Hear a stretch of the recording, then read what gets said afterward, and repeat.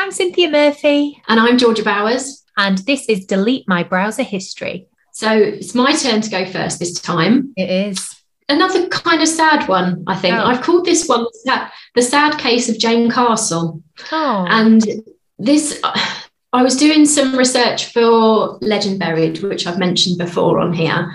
And this idea that all the local legends and myths come to life in this town and start like attacking people. Yeah. And I really wanted to have a woman who died quite a violent death, so that she would sort of, when she came back to life, she'd like be really angry at people. And so that's why she'd kind of want to attack people and drag them back down to wherever with her. So I was looking for some sort of grisly stories in the local history section at my local library. And I came across this story, and I said to you, didn't I, that I'd found it and I wanted to talk about it. Yeah. But I couldn't remember where it was because I didn't make a note of it. So when I went back, I was in the library and I found it immediately. And I urge you to go and use your local library, especially the local study section, because you find lovely books with images like this on the cover. Oh, nice. Yeah, nice. Oh, eh? You know what? Mine is going to weirdly link in with yours this week. Really? Yeah. Spooky. Yeah. Spooky. So is it recent? No, this is from 1859. Okay. And then I'm going to just share a little bit of like what happened when I was doing the research with you as well later at the end.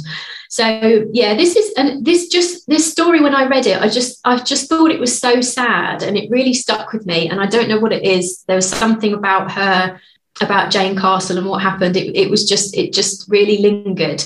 And the annoying thing is that it features in quite a few local history books. It pops up quite a few times, and there's a couple of pictures of the antagonist of the story, but there's no pictures of Jane, which annoyed me. But anyway, I'll tell you what happened to her.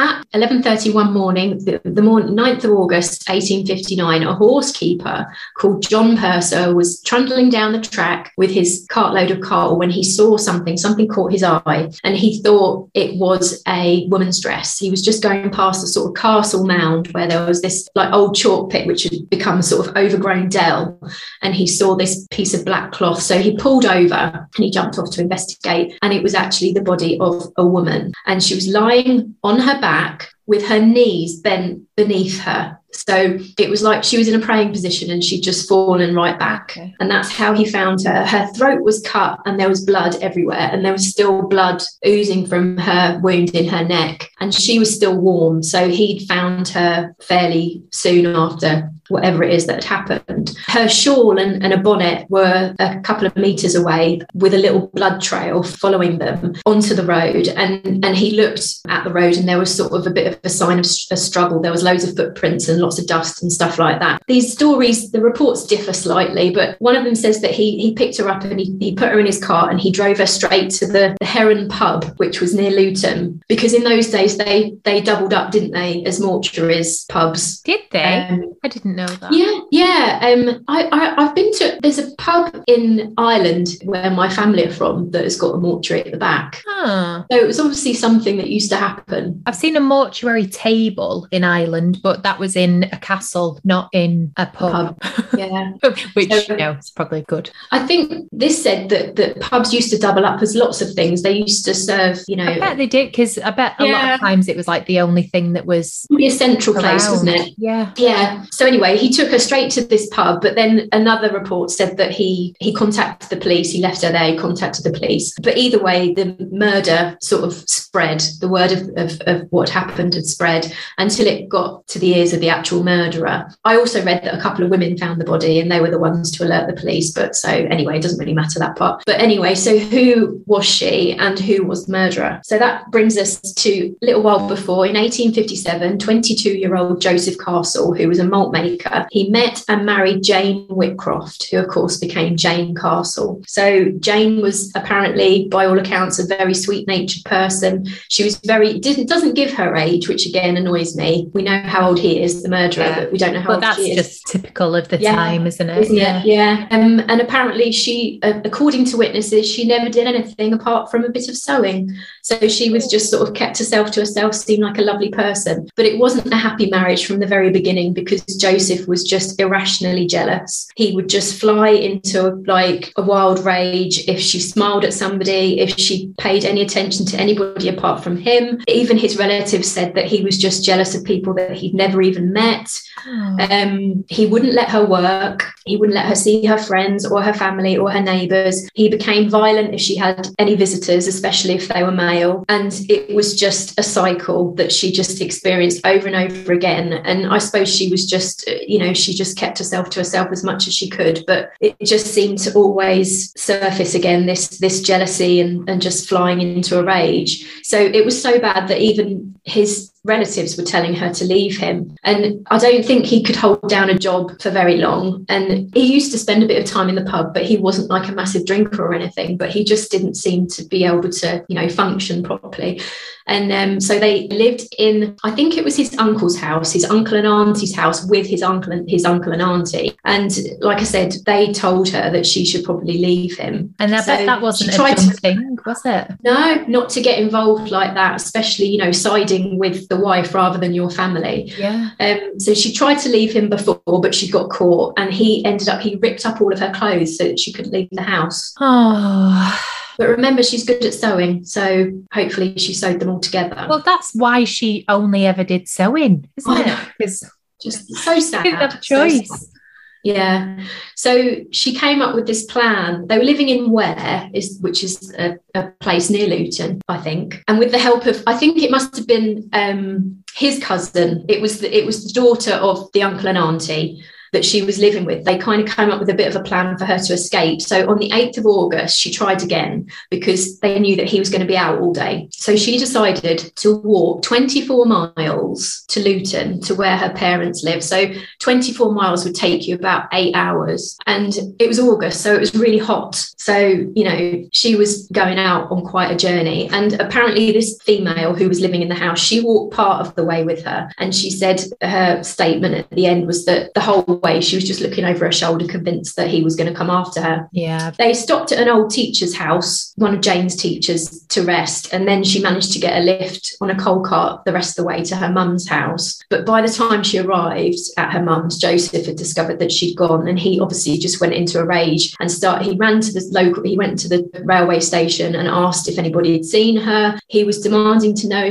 if she'd run off with a butcher. He had a thing that she was having some kind of affair with the local butcher or something. And then he knew that she perhaps would have gone to this teacher's house because she trusted this teacher. And so he went to her house and they kind of had it out in the street. And I don't think the teacher told him anything, but then a neighbour overheard what was happening and ended up saying she's gone to her mum's. I don't know, maybe reading between the lines, maybe she was worried for the teacher, something, he was going to do something to her. And anyway. Yeah. Or they were just a nosy. Yeah. Neighbour possibly. Saying the wrong thing. Yeah. So then some reports say that he arrived in Luton at about 10 o'clock that night, and he hung around in the dark because he wasn't sure whether Jane's father was home or not. And he didn't want to, he was happy to deal with her, but he didn't want to deal with her father.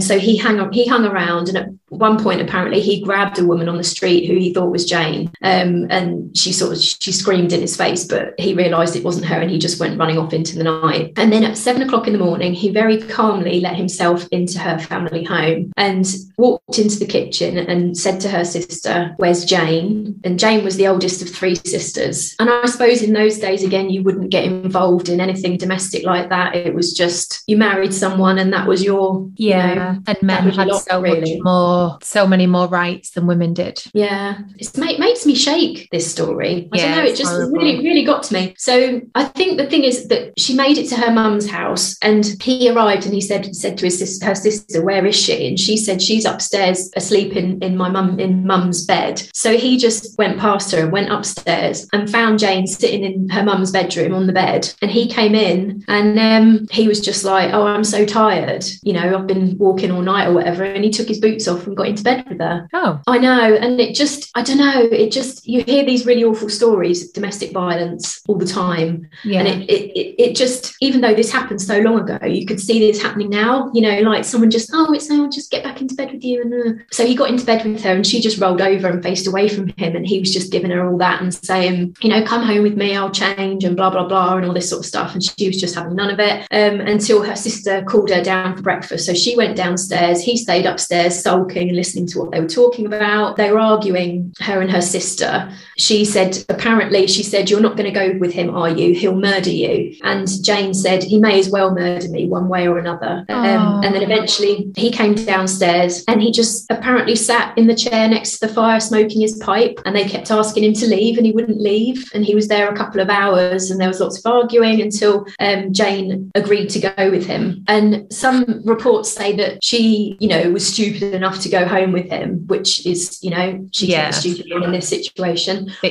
But other reports have said that she'd left all her clothes, so maybe she offered to walk halfway with him just to kind of get him out of the house or something. Yeah. So not really sure about why she went with him. But it sounded like she was so worn down. Yeah. It could have just been the easier thing. And maybe she was worried that he would do something to the sister or... Yeah, do something to her family. Yeah, now that he was in the house. Yeah. And apparently a few people saw them walking through the town and he was just like walking ahead, just, you know, going off on one, just like really angry, and she was just walking behind, just beside herself. So then if we go back to finding the body, so obviously we know that it's the body of Jane. It was found 1.5 miles from her parents' house. So that's about a 15-minute walk. This is the thing that gets me as well, that she got to the sanctuary of her mum's house, like her mum's bed. She was in her mum's bed. Like, it's really upsetting just to talk about it, I think, and just think, right, I'm okay now, you know, I'm going to be okay. And then there he is, he appears in the room, there he is, you know, she's not safe. And then whatever happened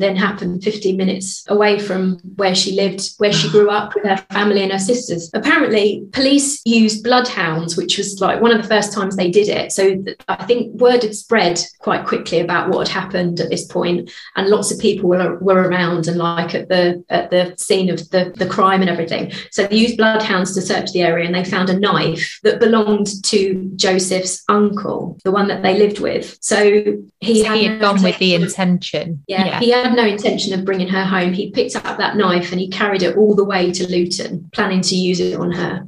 You know, it just awful. Apparently she had cuts all over her hands where she tried to stop him. And there was a little bit of like speculation about when he gave himself up. When he went on the run and he heard that everybody knew about the murder, he went straight to the police, the superintendent, and said, I've had an argument with my wife and then she ran away. I don't know where she is. But he was covered in blood and I think he had a couple of cuts, and the police officer was just like, we found her, we know that you killed her. And he was like, no, she must have killed herself. I think she probably committed suicide. Yeah, obviously with the cuts all over her hands and everything, there was no way that she could have. They said that it wasn't suicide, that she was trying to defend herself. There was a bit of confusion as to where and how it happened. His final confession said that he cut her throat from ear to the middle here while she was still standing up. And then he grabbed her and stuck the knife below her ear towards her windpipe. And apparently she said, Joe, you have done it at last. And then she walked towards the dell hole and fell in and dropped to her knees, lifting her arms up as if in prayer. And he left her there, and he said she was still alive when he left her. And that's why they found her in that strange position. But the surgeon's examination and the evidence went on the trial said that the evidence that they gathered showed that she had her throat cut, but she didn't like walk away. He then dragged her to the dell where he forced her to her knees, and then he stuck the knife in underneath her ear. And I think that's what's so awful. Did he make her beg for her life? Yeah. Did she just drop to her knees and she was just begging him not to kill her? But like, also, either way, like the goal of him to be like, he said, oh, you finally done it. It's like reveling in it a little bit, isn't it? You know? Yeah. Well, then during the time that he was in the prison and during the trial and everything, like leading up to the trial, apparently he was just just completely indifferent about the whole thing. He just, you know, he wasn't bothered.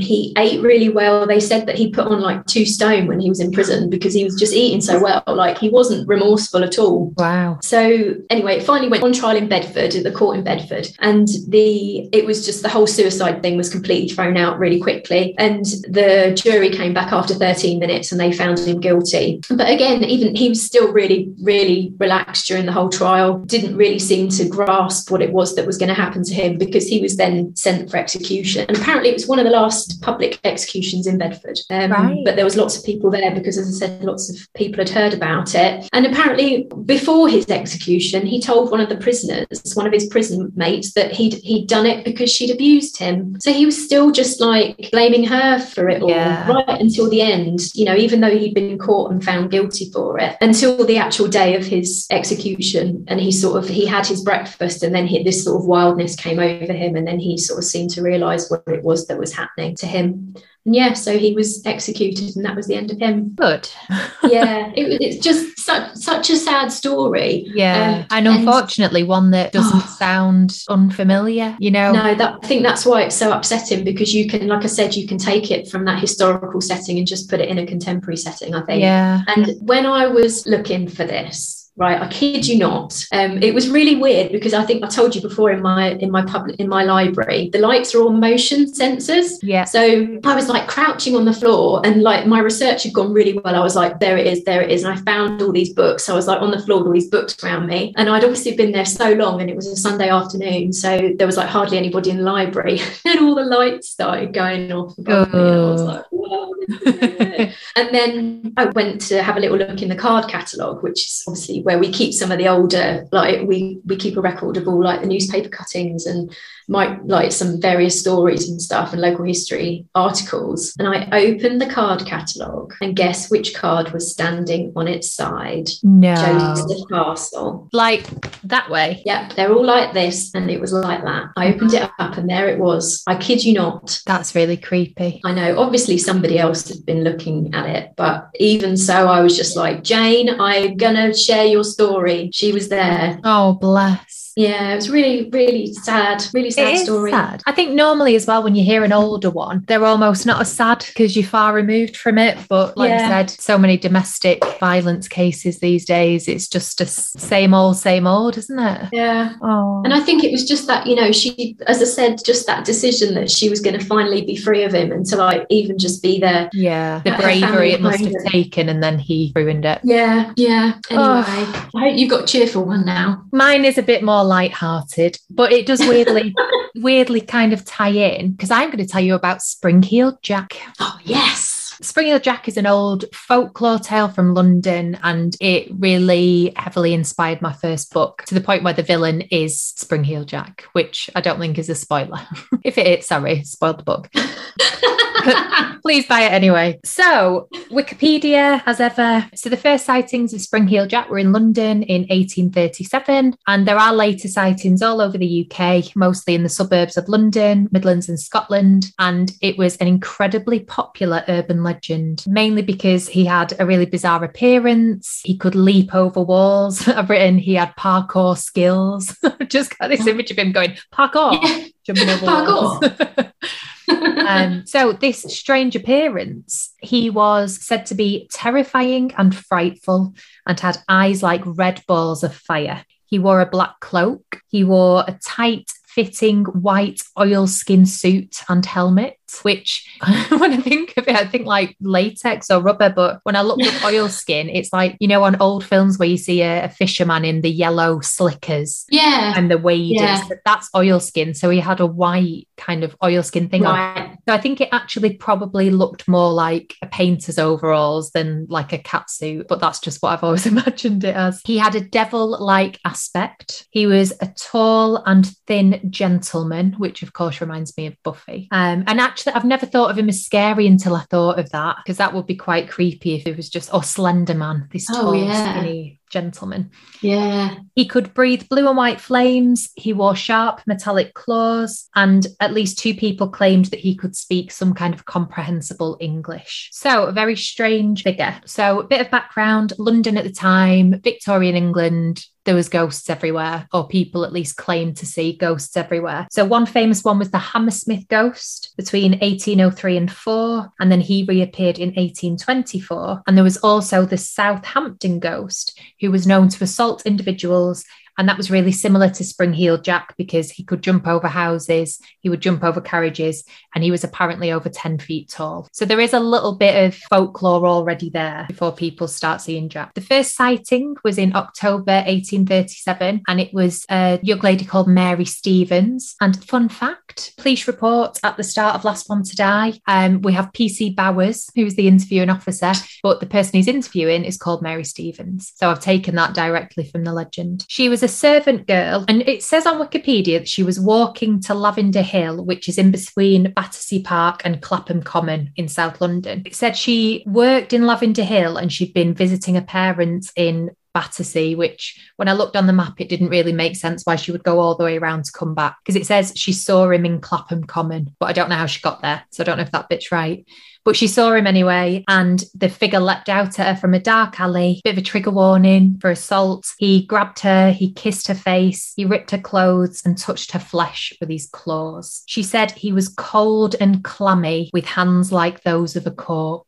Which is just gross, isn't it? She screamed and he legged it, and several people came out to her screams and helped search for him, but they didn't find anybody. The next day, he was claimed to be seen leaping in front of a carriage. The coachman lost control and crashed and was severely injured, and witnesses said he leapt over a 9-foot wall and cackled with high-pitched ringing laughter. So to me, I don't know if these things are that she'd been walking home late at night, a load of people come out of the pub and helped her search, and then the next day a coachman at the pub had gone, I saw him too, and that's why I crashed, not the fact that I was drinking yesterday. But that's just my conjecture. So news began to spread, and the press and public began to call him Spring-Heeled Jack for the fact that he could jump over these high distances. So in January 1838, the Mayor of London received a complaint. The Mayor got this letter that said, it appears that some individuals, or of, as the writer believes, the highest ranks of life, have laid a wager with a mischievous and foolhardy companion that he durst not take upon himself the task of visiting many of the villages near London in 3 different disguises, a ghost, a bear, and a devil, and moreover that he will not enter a gentleman's gardens for the purpose of alarming the inmates of the house. The wager has, however, been accepted, and the unmanly villain has succeeded in depriving 7 ladies of their senses, 2 of whom are likely not to recover, but to become burdens on their family. So he's essentially saying that some gentlemen have had a bet and said, we bet you won't go and do this. And he said, yes, I will. It was reported in the Times after that on the 9th of January 1837, and then other newspapers on the 10th. And I actually went on newspapers.com and found the original article, but it's very much what I've just read out. They then got several letters about wicked pranks that had been performed. One said that several women in Hammersmith had been frightened into dangerous fits, and some severely wounded by a sort of claws the miscreant wore on his hands. And then other claims started to come in from Stockwell, Brixton, Camberwell and Vauxhall. One of them said somebody had died of fright and others had had fits. In 14th of April 1838, so we're talking 6 months later, it was reported in Sussex that somebody had appeared in a garden in the shape of a bear or some other 4-footed animal. Now, I'm not really sure why a bear and a devil and a man all go together, but it just seemed that there was this massive commotion and everything was just blamed. So the best known attack is 19th of February 1838, and it's on Jane Alsop. Jane Alsop is also a character in Last One to Die, and she answered the door to the police, and there was a policeman there in a cloak, and he said they'd caught Spring-Heeled Jack and could she bring a candle. So she went and got a candle, she came out, she noticed he had a cloak on which she thought was strange for a police officer. He threw off the cloak and presented a most hideous and frightful appearance. And this is where the stories about the flame shooting out and the red eyes comes from, and the white oilskin suit underneath his cloak. He clawed at her gowns with claws of some metallic substance, and she was rescued by her sister when she started to scream. Now, later that night in a pub, a guy called Thomas Milbank, who was a plasterer or a painter, I'm not sure which, was in the pub, and he started to boast that he was Spring-Heeled Jack. So because this attack had happened nearby, Thomas Milbank, who there's also a name derived from that in Last One to Die, he was arrested, but he escaped conviction because he couldn't breathe fire. And she was absolutely adamant that the person had breathed fire, and so he got released. And most of these accounts are from a long time afterwards. So there's no actual contemporary news reports, you know, a couple of days later on these. They're all written a little bit later. But no one was ever found or convicted of being Spring-Heeled Jack. It's a bit of a mystery who he was. And then there was real later sightings. So they became less frequent but more widespread all over the UK. Northamptonshire, East Anglia, Devon, Sheffield. He's sometimes known as other names, but they tend to come back to Spring-Heeled Jack. So he might be known as the ghost of somewhere or whatever, but somehow it always links back in with Spring-Heeled Jack. He was also seen in Aldershot, Lincolnshire and Liverpool. So really kind of spread out. Yeah. And I think this is mainly because he became such a cult character. There was Penny Dreadfuls written about him. There was comics written about him. He was even at a time in the Punch and Judy shows when the devil used to come in. The devil was replaced with Spring-Heeled Jack for a while. So you can imagine cool. Seaside towns everywhere. Yeah. He was also, his name was used as like that of a bogeyman to scare Victorian children into going to bed and coming in at night time. So, you know, go to bed or Spring-Heeled Jack will get you. Isn't that interesting how stories spread? It is, isn't it? And then look at the Wikipedia page at the end. It's got links to all different, very similar kind of legends. You've got the Jersey Devil in America, and that's a similar kind of, you know, man-devil hybrid. But he never killed anyone that we know of. And in popular culture, he's in a couple of things, but not as many as I thought. But there is a book by Philip Pullman that's like from the 90s where he's actually a bit of a good guy. It's like a little graphic novel. And of course, my first book, Last One to Die. And if you want to hear a really good account of that legend, there is an episode of a podcast called Lore, Lore. And episode 22, Over the Top, is the one that I originally listened to that sparked the idea for the story. So that is Spring-Heeled Jack. There you go. Don't have nightmares. I know. I think that's definitely more light-hearted than you. He didn't kill anyone. Yeah. He's just a bit. Yeah, that's true. He didn't actually kill anyone. No. Just terrified people into having fits. Yeah. And what was it? Like, we'll never regain this. It will be a burden on their families. Yeah, that's definitely better. Yeah, agreed. Yeah. Okay. Well, thank you for joining us. We'll see you next time.